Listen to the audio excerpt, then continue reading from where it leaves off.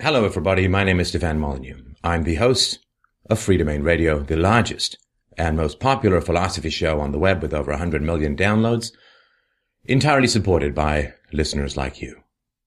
Brace yourself, my brothers and sisters. This is the truth about the race war. Over the years, really over the decades, the mainstream media has continually fanned the flames of racial division and hatred within the U.S., and this is only intensified in the light of the recent deaths of Trayvon Martin, Michael Brown, and Eric Garner. In this presentation, we aim to briefly discuss some of the shocking inaccuracies in the mainstream media's portrayal of these various events. These inaccuracies are so incredibly brazen and deliberate that they undeniably seem to illustrate intentions to convey a false narrative to the general public. We will then illustrate the unspoken incentives, both personal and political, which speak to reasons as to why these falsehoods continue to be propagated despite their clearly disastrous consequences. Look, distorting reality, falsifying narratives, and creating divisions does the victims of any race, color, and creed an incredible disservice. It is our goal to expose the false media narratives by presenting the truth about the race war. Trayvon Martin. February 26, 2012, George Zimmerman sees Trayvon Martin and calls 911. This is the actual comments. These are the actual comments from the call. Zimmerman said, "This guy looks like he's up to no good, or he's on drugs or something. It's raining and he's just walking around, looking about." 911 dispatcher says, "Okay, and this guy, is he black, white, or Hispanic?" Zimmerman, "He looks black." NBC News played an edited version of Zimmerman's comments, which were quite different and incredibly misleading. What they played was Zimmerman saying, "This guy looks like he's up to no good. He looks black," as if one follows the other. Very, very different. After the incident, after the death of Trayvon Martin, instead of describing Zimmerman as having a racially mixed heritage, which includes white, Hispanic, and black roots — his grandmother had an Afro-Peruvian father — the media portrayed him as a racist white male. When shown on television, his photo even appeared to be lightened, making him look whiter in comparison to the originals. He was also described as a white Hispanic, one of the very few times that phrase has ever been used, and not particularly true. So here are the photos that came out immediately after the shooting. The two ones in the middle are the photos that we most saw in the mainstream media. The two ones on the outside were more recent and accurate photos. The one of Zimmerman on the left was taken the night of the incident. And as you can see, showing the picture of an clearly much younger Trayvon Martin and a lightened and whitened and heavier mugshot from 7 years previous of George Zimmerman made it look like a huge white man shot a tiny black boy. But if you look at the two outside pictures, it was closer to the reality. Trayvon Martin was in fact 5'11", 158 pounds. Martin was originally reported as being 140 pounds by the family attorney, 18 pounds or 11.3% less than his actual body weight. And of course the media used a photo of a younger than 17 looking, smiling Trayvon during their coverage. George Zimmerman, 2 inches shorter, 5'9", 194 pounds. They used a 7-year-old mugshot of a much heavier Zimmerman, which of course implied a greater size difference and acted to discredit his claim of self-defense. Now, in terms of judging their characters, Zimmerman's previous arrest for resisting an officer with violence was probably about as relevant as Martin's 3 school suspensions, admitted drug use, and getting kicked out of school for possession of a burglary tool and a bag of female jewelry. But only Zimmerman's checkered past was reported, not Trayvon Martin's. So did this have anything to do with racism fundamentally? Seems hard to imagine that it did. You probably heard it endlessly reported that Zimmerman directly defied police orders not to follow Martin or even get out of his car. This was false. The dispatcher asked Zimmerman to, quote, just let us know if he does anything else. And later, after asking if he was following Martin, the dispatcher said, we don't need you to do that. Zimmerman was not given any commands by the police, not even by the dispatcher, who actually has no power to command citizens. The dispatcher made comments that could easily be construed as asking Zimmerman to keep an eye on Martin. Just let us know if he does anything else. And while Zimmerman was already in pursuit, he was told that following Martin wasn't needed. In 2011, George Zimmerman called 911 to report a 7-year-old black boy walking unsupervised on a busy street, where the police record even noted that the complainant was, quote, concerned for his well-being, the boy's well-being. This concern led to Zimmerman being portrayed as a racist basket case who even called 911 about the suspicious activities of a 7-year-old black boy. So be careful about having concern for children. You will be portrayed as a monstrous and irrational racist. This portrayal of Zimmerman the racist continued even though Zimmerman had in fact mentored black children for free, once had a black business partner, and even made complaints about a white police lieutenant's son getting away with assaulting a black homeless man. Indications of racism? The distortions, of course, don't end here, and for more information on this channel, youtube.com/freedomainradio, you can check out the truth about George Zimmerman and Trayvon Martin. Initially, the St. Louis Post-Dispatch published an article with the headline, Michael Brown Remembered as a Gentle Giant. The article described Brown as having died black, unarmed, and from multiple gunshots. Now, Gentle Giant, of course, evokes childhood. Gentle Giant sounds like the character in a childhood story, and these are the mnemonics by which we are programmed. Immediately, without even a shred of evidence, Officer Darren Wilson was a racist white cop who wanted to gun down an innocent, unarmed black child. CNN, not exactly breaking from the herd, went with the headline, Michael Brown, teen shot by police days before college, continuing the Gentle Giant narrative and noting that he was proud to be setting an example for his siblings. The Washington Post also reported on the story using the Gentle Giant phrase, highlighting Brown's graduation from high school and his supposed timidity. He had never gotten into a fight in his entire life, said a family friend. The Daily Mail wrote, quote, he was a gentle giant, timid and quiet, yet 6'4" tall and 300 pounds, raising the possibility that the cop who killed him may have been intimidated by his size. The paper also ran quotes from Brown's family, including an aunt who stated, he wasn't a violent person, he was peaceful, he was a gentle giant, he looked like he could really do something, but he wouldn't. And this is the supposed objective reporting that you're being exposed to. Were any of George Zimmerman or Darren Wilson's family members contacted for character references? No. Gentle giant. Gentle giant, gentle giant. No matter how many times you repeat this phrase, doesn't make it true. This gentle giant narrative was pushed forward immediately and without question, skepticism, or doubt. Shortly after the shooting, the convenience store strong-arm robbery surveillance footage emerged and the gentle giant turn vanished and faded away. No correction or acknowledgement was issued. The story just changed. No circling back and saying, well, those family members said he was a really peaceful guy. Either they were lying, which is bad, or they didn't even know that he was violent, in which case they're not very good family members who don't know anything about Michael Brown. No. Suddenly it's 1984 time. Flip! We are always at war with East Asia. We've always been at war with East Asia until it changes. It was, of course, also widely reported that Officer Darren Wilson had shot Michael Brown in the back, and later it was claimed that he shot him execution style in a display of cold-blooded malice. Autopsy results proved both of these claims to be false. Again, no substantial correction or acknowledgement was issued. Accusations made by the mainstream media abounded, but there was no evidence anywhere of racism on the part of Officer Darren Wilson.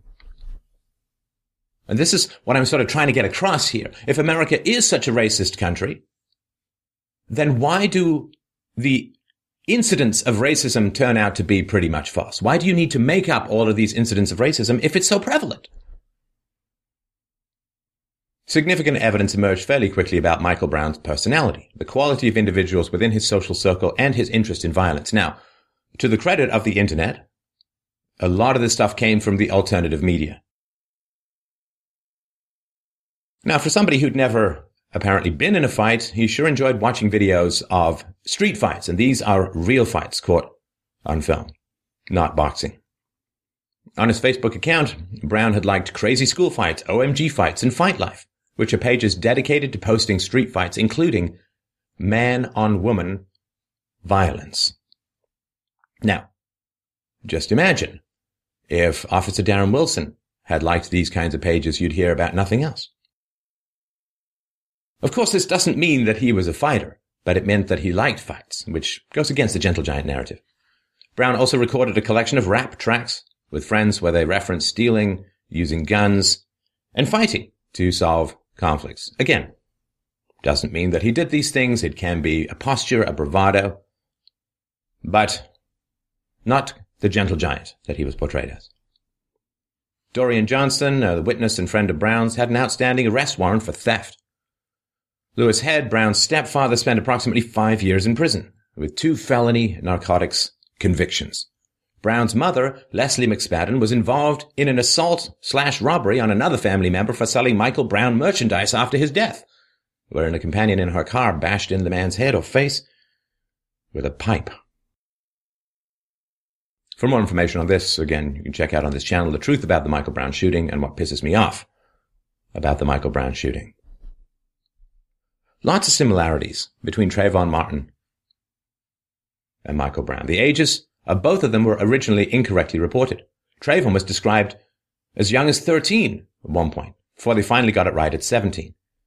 In early reports, Michael Brown was 17, and then eventually 18. This is important. At 17, you can actually be in the U.S. military. I've never heard the mainstream media report that America uses teen soldiers or child soldiers. So the use of the word child is a way of eliciting sympathy, a way of showing size disparity, and a way of moving you emotionally towards a conclusion prior to the evidence. In fact, with falsified evidence in many cases. A media narrative of Trayvon and Michael were good kids. Michael was a gentle giant. This immediately flooded the public discourse. In both situations, and this was as regular as a metronome, the media used the phrase unarmed black teenager and just a kid at regular points in their coverage. Initial statements from law enforcement were that both Brown and Martin initiated the violence. Yet the media disputed this and initially ignored the injuries sustained by Zimmerman and Wilson. If a woman, let's say a wife who's being abused by her husband, if she shoots the husband who's beaten her up and is moving in perhaps for the kill, would the media describe the husband as being shot while unarmed? Do you see the double standard here, right? There's this constant ginning up of hysteria and resentment and hostility, which will be the doom of us all. Both Trayvon's and Brown's families were legally represented by civil rights attorneys Benjamin Crump and Darrell Parks, who accused the police of a cover-up. Immediately got MSNBC and Al Sharpton involved and also solicited the help of the NAACP. Benjamin Crump, who actually does sound like a lawyer from a Dickens novel, demanded second autopsies in both cases. In the Michael Brown case, there were a total of 3, a federal autopsy ordered by Eric Holder, one performed locally, and another by a private examiner. The FBI and the Civil Rights Division called Community Relations Service were used by Eric Holder both times. Also, the new Black Panther Party and the Congressional Black Caucus quickly became involved with the Martin and Brown cases. Representatives immediately had shirts created with marketable slogans, Justice for Trayvon and Hands Up, Don't Shoot. Hands Up, Don't Shoot, which was, of course, denied by the autopsy results, which seemed to indicate that Michael Brown was not shot from behind and certainly was not shot. He was certainly not shot from behind and apparently was not shot with his hands up. That just changed. It morphed into Black Lives Matter. after the Brown autopsy results and subsequent Eric Garner verdict. Both media frenzies happened in an election year, 2012 and 2014 respectively. Stoking the fires of racial animosity using falsified information is a great way for Democrats to help secure the minority vote, again, to the tragedy of all of us. The media immediately found George Zimmerman and Darren Wilson guilty of being racist white men who were racially motivated to murder unarmed black children. However, there was zero evidence of racism being a motivating factor in either of these tragic deaths. In the recent Eric Garner incident, a similar narrative applied. Racist white police officers kill unarmed black man. Of course, the Eric Garner situation was terrible for a number of different reasons. But, again, there is zero evidence of race playing a factor in how the event transpired. The attempt to arrest Eric Garner was overseen by a woman named Kizzy Adoni, a black sergeant in the New York Police Department.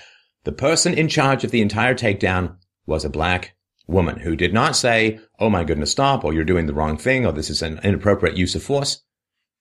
I don't know if you've ever been a boss. I've been a boss, and the buck stops with you. How can it be racist if the woman in charge of the takedown of the black man was a black woman? For more on this story, again, you can check out on this channel, The Truth About Eric Garner. This lack of evidence of racism does not stop the mainstream media, high-profile politicians, and social commentators from continually playing the race card. So why is this happening? Well, as you know, this is a philosophy show. We go deep, baby, deep dive into history. 1875. The U.S. Congress passed the Civil Rights Act. You ever heard about that one? Of course not. Of course not. Because it was written by a Republican and sponsored by a prominent black lawyer at the time in alliance with the Republicans. There's this weird thing like Democrats are really for equal rights among minorities and Republicans aren't. Good chunk of the significant progress in race relations, has happened as a result of Republican initiatives strongly resisted by Democrats. The KKK was an offshoot of the Democratic Party. Yet, of course, the Republicans are always portrayed as racist.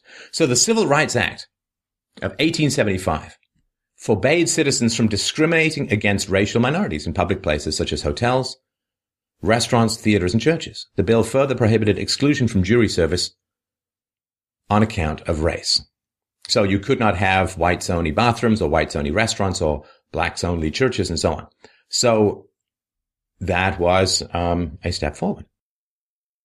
Ultimately, and unfortunately, the 1875 Act was struck down by a Supreme Court ruling that declared it unconstitutional. This is back when the Supreme Court remembered what unconstitutional meant. Not saying it's right or wrong, I'm just saying.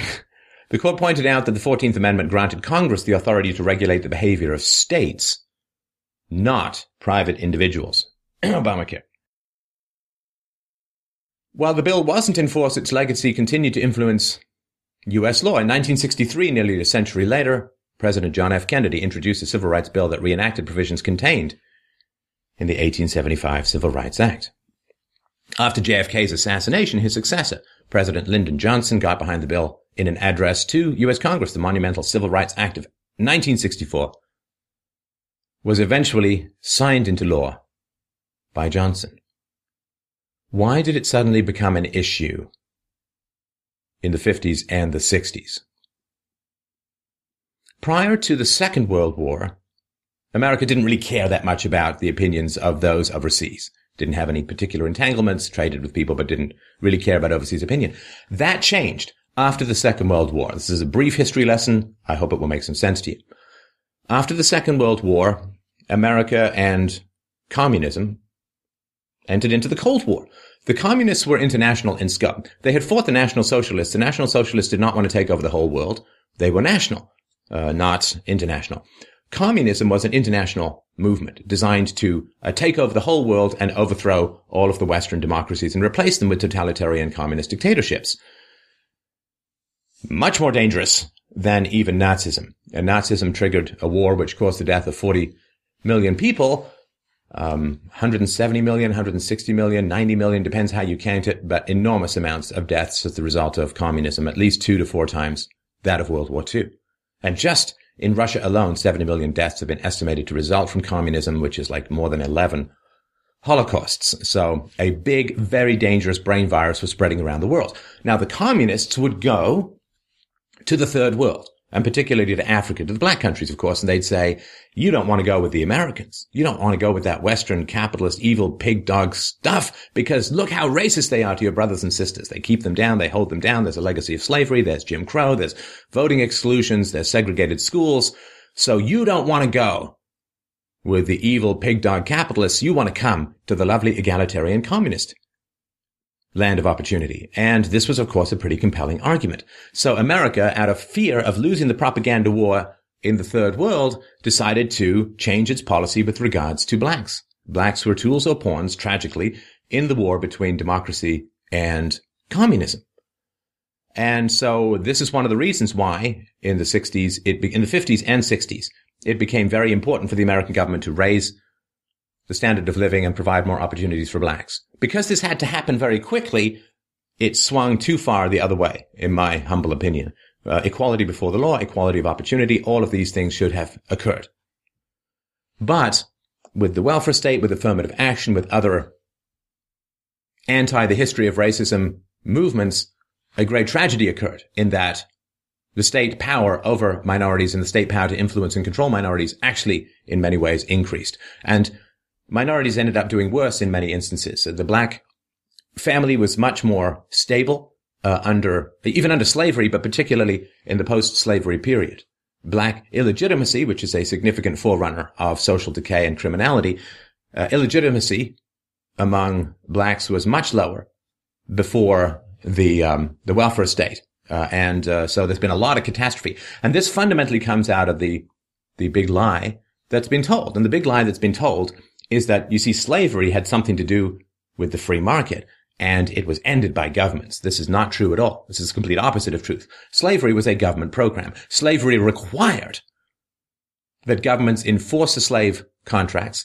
Slavery required a forced subsidization of the navies, in particular, and the armies around the world, which drove the imperialism, which opened up the slave routes. Taxpayers had to pay for the ships to guard the slave ships as they traversed across the Atlantic. And of course, many slaves were sold into the Middle East as well. The average white person, particularly in America, but wherever there was slavery, did not like slavery at all, hated slavery. I mean, there were moral reasons, of course, but for the two practical reasons, one was that slavery drove down the price of labor. And secondly, the governments forced non-slaves to do these constant slave patrols, to go and catch slaves and look for slaves, and nobody wanted to do that. It was unpaid labor, forced, indoctrinated labor. Slavery was a giant government program. The exclusion from the equality under the law is another government program. And so, because of the disastrous legacy of the government program of slavery and institutionalized racism, that means government racism, the solution to massive and failed government programs like slavery was more massive government programs doomed to failure, like affirmative action and the welfare state. This is how little we understand about the fundamental requirement to devote ourselves to the non-aggression principle. So the Civil Rights Act of 1964 declared it unlawful to, quote, fail or refuse to hire or to discharge, i.e. fire, any individual, or otherwise to discriminate against any individual with respect to his compensation, terms, conditions, or privileges of employment because of such individual's race, color, religion, sex, or national origin. Now, this is very different from the 1875 Act. The 1875 Act says you can't have whites-only restaurants. Well, you can verify that. That's something provable. That's something which can be established. It's objective. However, proving that somebody did not hire a black person because that person, that the hirer is racist, is virtually impossible. I mean, unless the person writes down, I reject these, then that's not going to happen when the law passes. So here we go from the law being able to evaluate an objective standard or condition, such as exclusion from a public place. We go from that to trying to guess the motives for statistical aggregations and trying to ascribe them to potential race. Very, very different. This is no longer property police. This is now thought police. So due to this subjective nature, this legislation was enforced primarily through quotas. Of course, it was promised that there would be no quotas involved, which is one way you know what's going to be involved in government legislation. Determining someone's reasons for hiring or not hiring or promoting or not promoting is nearly impossible. So, for example, in 1973, a federal judge mandated that half of the Bridgeport, Connecticut Police Department's new employees must be either black or Puerto Rican. The 1964 Act also expanded on JFK's 1961 affirmative action policy. Affirmative action or positive discrimination is the idea that employers should favor and provide special opportunities for members of discriminated groups. And this has a huge number of drawbacks in the long run. But remember, the goal was to counter the Soviet propaganda that America was a racist state, that America was a racist society. So they needed to quickly move blacks into the middle class in order to counter the propaganda.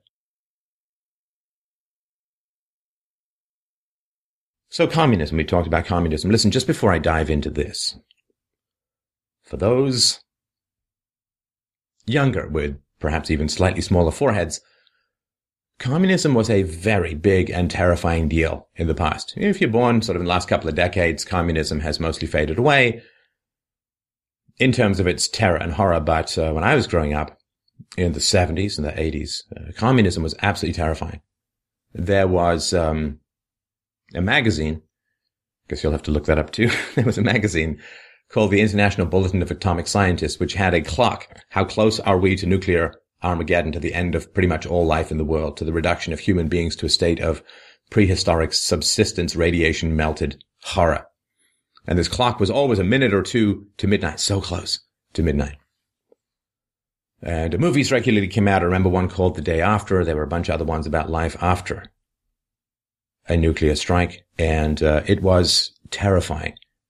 It really permanently, I believe, changed the minds and ambitions of an entire generation. It's kind of hard to study for a math test when the experts in the world are telling you that your fate is most likely going to be a nuclear shadow against a melted wall, which will not even be found by space aliens rambling by 500 million years into the future, wondering why the planet called Earth still glows. It was the idea of being disassembled at any moment with virtually no warning created a massive existential insecurity and lack of continuity, lack of forethought planning, I think in an entire generation. Certainly happened to me when I was younger. The fears that we have now about terrorism, about Al-Qaeda, and about ISIS and so on are absolutely, I don't want to play like, oh, my generation had it tougher. Absolutely nothing. If these organizations all had nuclear weapons, thousands of nuclear weapons, and other biochemical weapons, nerve weapons, weapons of mass destruction of every kind, then you might get a sense of what it was like to grow up. So when I talk about communism, I'm not talking about, that guy you might know in the dorm with his Lenin glasses and endless cups of espresso who rants with often yellowed teeth against the evils of the profit motive and so on. We are talking about heavily armed fundamentalist ideologues who wish to enslave the world or burn it to hell and gone. I just really wanted to point that out because it's really hard to understand the degree to which communism was a terrifying and terrifyingly successful, terrifyingly successful ideology. Within 50 years, it had taken over massive portions of the world's population. Russia, Eastern Europe, North Korea, Cambodia, China, most populous country in the world, fell to communism in the late 40s. After America had a foreign policy called, let's make sure we don't lose China to communism. Oh, there it goes. So it would be as if ISIS or Al-Qaeda took over a half or a third of the world's population and had access to thousands of nuclear weapons and had the express goal of converting everyone to fundamentalist religion or killing them. So getting a sense of how dangerous this brain virus was is important. The Communist International, called the Comintern, was an international communist organization based in Moscow. It began operating in 1919, 2 years after the Russian Revolution, under the supervision of the Soviet Communist Party, and its chief goal was spreading communism and establishing Soviet-style governments throughout the world. A few months later, the Communist Party USA was established as part of the Comintern network and began operating as a subsidiary of the Communist Party in Russia. So, this is like having an Al-Qaeda party with access to billions and billions of dollars operating in America. In 1922, the Comintern held its fourth International Congress and put the topic of African Americans on its agenda.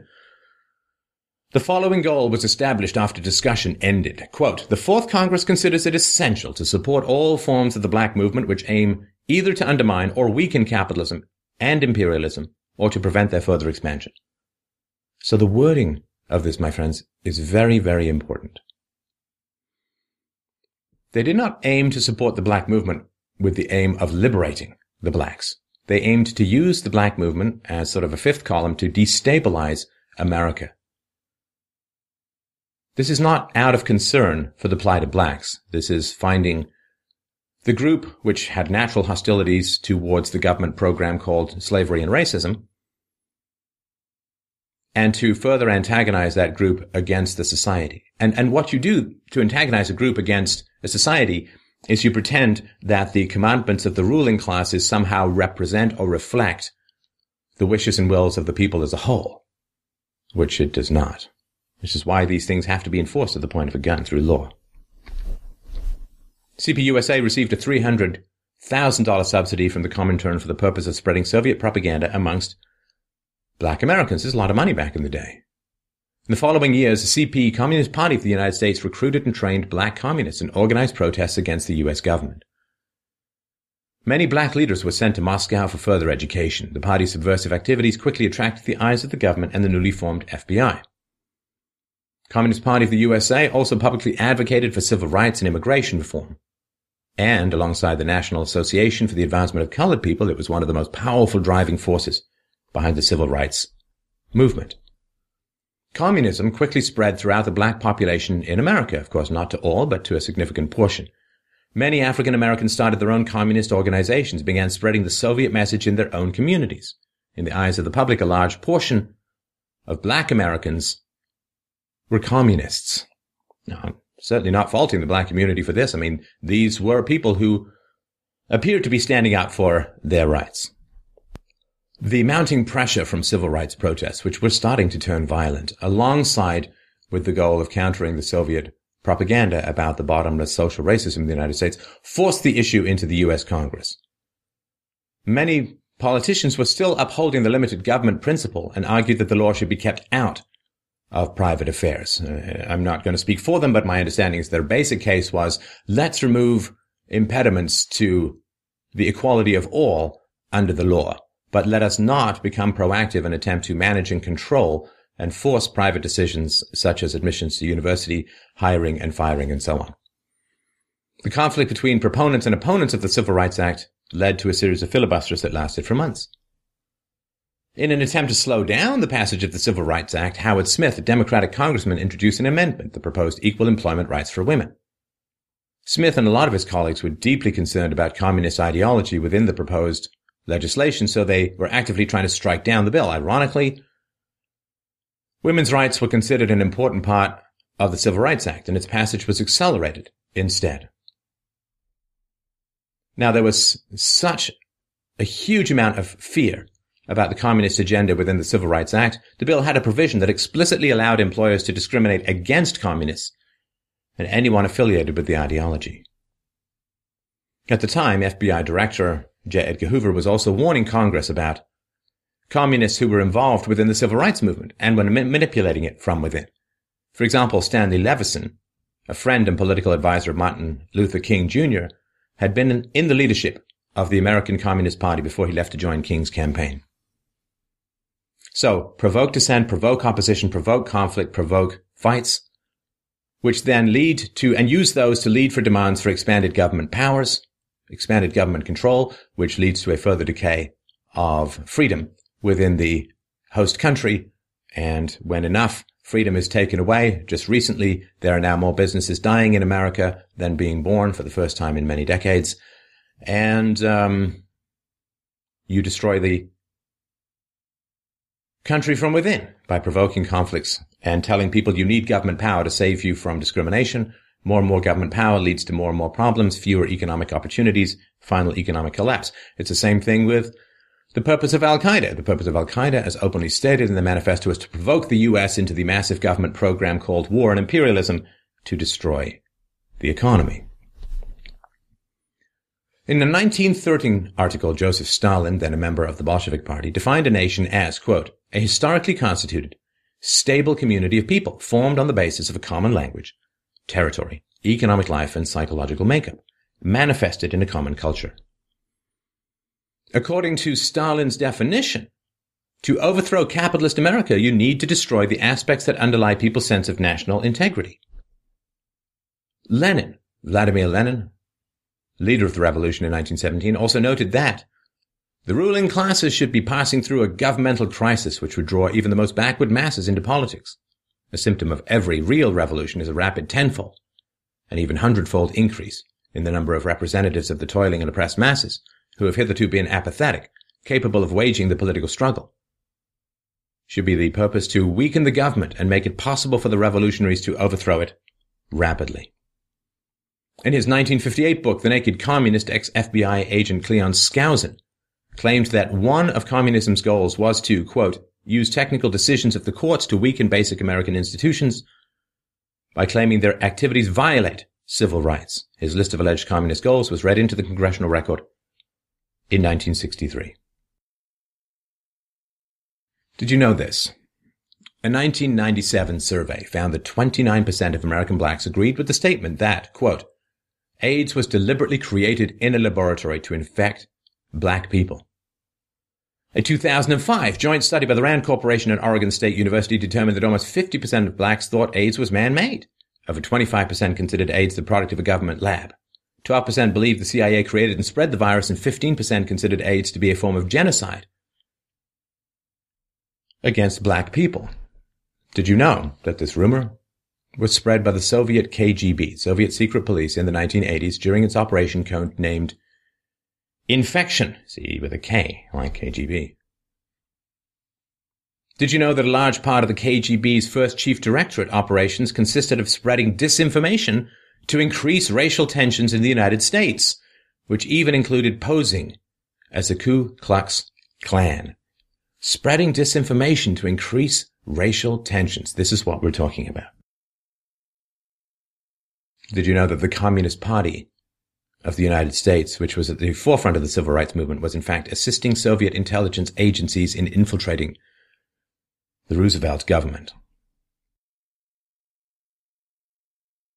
Going to more immediate political gains, this is a graph showing whites voting Democrat in presidential elections. They can't get to 50%. 76, 48%, 80 with Reagan, 36%, 84, Reagan again, 34%, 40, low 40s, high 30s. That's all that the Democrats can do to appeal to whites. And that's, of course, even with all the public sector unions in their pocket.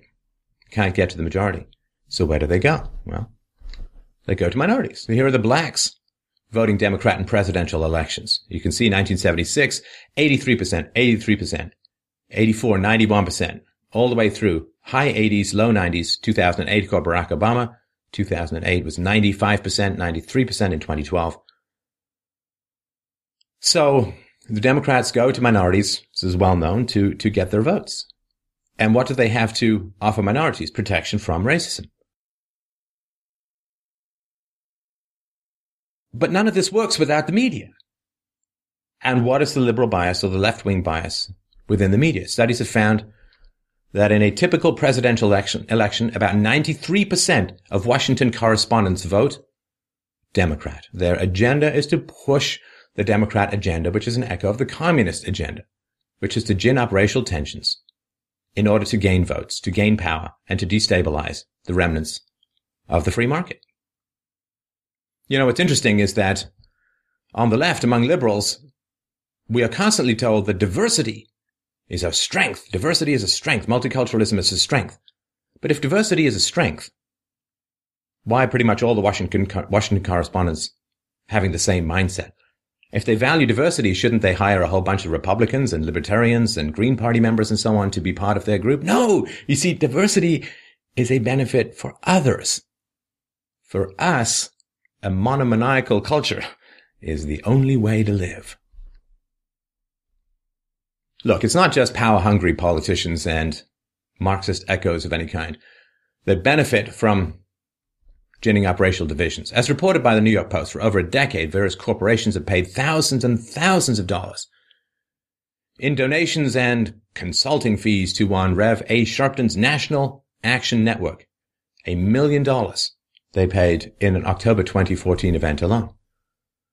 Donors and sponsors are some of the major corporations in the U.S. Macy's, Pfizer, General Motors, American Honda, Chrysler, AT&T, FedEx, Continental, Chase, Johnson & Johnson, and so on, Walmart, Verizon.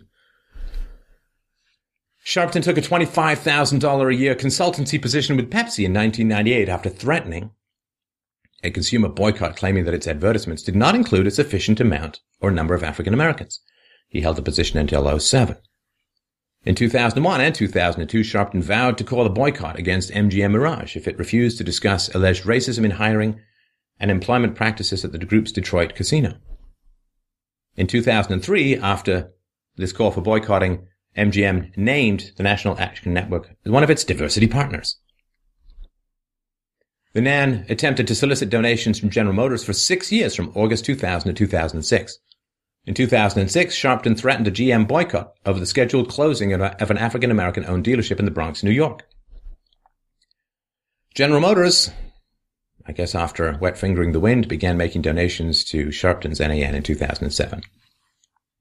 We support those that support us, Sharpton wrote to American Honda, claiming they hadn't hired enough African Americans for management positions. We cannot be silent while African Americans spend hard-earned dollars with a company that does not hire, promote, or do business with us in a statistically significant manner. Now, with all this legislation, one of the things that led to the housing crisis was legislation passed by the government to force banks to lend to underqualified people. Now, this is based upon a false report of racism, again, a false report of racism among among lending practices within the big banks. Do you know who lends the least to blacks? Black-owned banks. So after Sharpton's letter, Honda America executives met with Sharpton and Honda began sponsorship of NAN events. Coincidentally, the protests stopped. This is how you know it's not about actual hiring of African Americans. You keep the protests on until more African Americans are hired if that's what you want. Once they start paying you and the protests stop, it seems to me basically just a shakedown. Like, yeah, that's a nice corporation you got here. Be ashamed if you all got called racist by our friends in the mainstream media. How about a little contribution so nothing like that ever happens? Man, Marlon Brando's ghost has gone back and kicked me in the eyeball. This is just one example of many where individuals and organizations have an incentive to propagate further racial division. I just want to really give you a clear example of just what a manufactured, hysterical, false narrative, unreality we are all being subjected to. It's like a foggy-ass water cannon blowing up our nose and mystifying our brains. Recently, one early Sunday morning in St. Louis, not far from the shooting of Michael Brown, Zemir Begic was beaten to death by hammer-wielding assailants. He was 32, a South City resident of Bosnian descent, was driving home with his wife of only 6 months.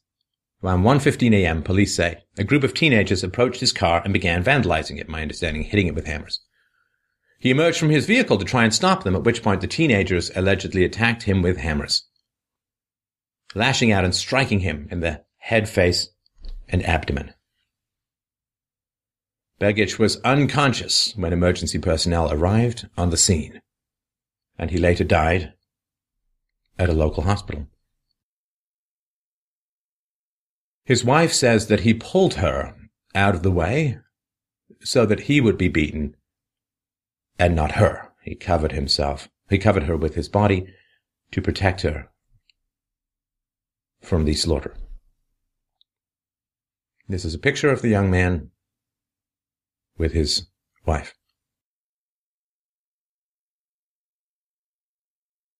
So, a local resident who'd witnessed the attack filmed the aftermath of the attack and the attempts to resuscitate Begich. And he said that just before the attack, on the video, you can find this on YouTube if you want, he said, just before the attack, young blacks had chanted, "Fuck the white people, kill the white people," before the brutal hammer attack, which took the young man's life. This is in the St. Louis neighborhood of Bevo Mill. Blacks and Hispanic were implicated. So, in terms of racially motivated murders, here we have not absolute proof, but significant evidence of a racially motivated murder. Fuck the white people, kill the white people. I mean, if I say I'm going to go and kill someone, and then I kill that person, that's premeditation, right? And if a bunch of white skinheads have been running down a street in a black neighborhood saying, "Fuck the black people, kill the black people," and then had beaten a young, newlywed family black man with no criminal record to death, the media would go insane. And this would be a horribly racist killing. St. Louis mayor and police have insisted that this attack had nothing to do with hate crime. Perish the thought. Despite all evidence, or at least most evidence to the contrary. St. Louis mayor Francis Slay declared in a formal statement, "There is no evidence that this was a crime occasioned by the race or ethnicity of the victim." Just knows that right away. Speculation that this attack had anything to do with the Ferguson protest is absolutely unfounded. I don't do a lot of face palms. I'm afraid this requires a double one. Police Chief Sam Dotson told protesters, "There is no indication that the gentleman last night was targeted because he was Bosnian." They didn't say kill the Bosnians. They didn't say kill the white people of a certain particular ethnic or geographical descent. They said kill the white people. And then they wouldn't kill the white person. The fact that he was Bosnian has nothing to do with it. If the skinheads beat up and killed a black man, and they said, well, it wasn't racially motivated because they didn't know that his ancestors came from Nigeria rather than Sierra Leone. Ow, that's going to hurt. Oh, well, it's Canada in winter. It's the closest I'm getting to a forehead sunburn. The New York Times, which, at a conservative estimate, posted approximately 19 trillion articles about George Zimmerman and Trayvon Martin, about Darren Wilson and Michael Brown, and about the takedown of Eric Garner. Did they write about this attack, where black youths were chanting, "Fuck the white people, kill the white people," and they'd also attacked another white person earlier in the night, according to reports, before beating to death a man struggling to protect his new bride from slaughter? Did they write about this? No. A search was done on the New York Times website for Zemira Begich, and the only hit was an article from 2009 about Virginia makers of dry-cured hams. Do you see? It does not fit the narrative. Therefore, it does not exist. You are living in a bigoted, biased, and scripted movie. You are not living in reality, at least not the reality presented by the media.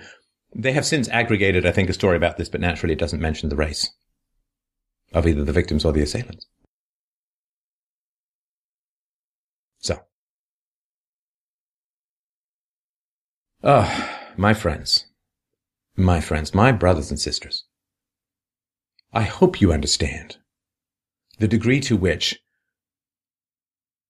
we are broken, we are ruled, we are controlled, we are harvested, we are turned into livestock because we fight each other. When we fight horizontally, we forget to look up at the rulers, those in charge. There's an old story about a young man who wanted to go it alone. Don't need anyone, he said. Aristotle said a man who can live alone is either a god or a beast, not a human being. We are social animals. He said, I'm going to go alone. I don't need any support. And his father said, pick me up that stick. The young man went to pick up the stick. Father said, break it for me. Snapped the stick easily. Father said, get me 50 sticks. Tied them in a bundle. Boy got 50 sticks, tied them in a bundle. Father said, break that. The young man could not. To be broken, my friends, we must first be divided. And if we can not only be divided but set against each other, well, you don't need any particularly great military prowess to defeat an army that is turned upon itself. Two cows separated by an electric fence have more in common with each other than they do with any of the farmers in charge. The pyramid, the hierarchy of power, is what we need to regard. Blacks, whites, Hispanics, Asians, you name it. We have infinitely more in common with each other as subjects, as citizens, than we do with those in charge. With those who can send us to war on a whim, with those who can give us the sadistic hidden tax of inflation by overprinting money, those who can regulate us and control us and send us to jail. There are more people in jail in America now than there ever were in the Soviet gulags under Stalin. Those are the people that we need to keep our eye on. Turning on each other only feeds the power above us. Do not fall for this narrative. Do not fall for this narrative. It will literally be the end of the flickering candles of freedom under the increasing storms of an ever-encroaching state. We must support each other, because if we fight each other, all save a tiny few will lose everything, perhaps forever.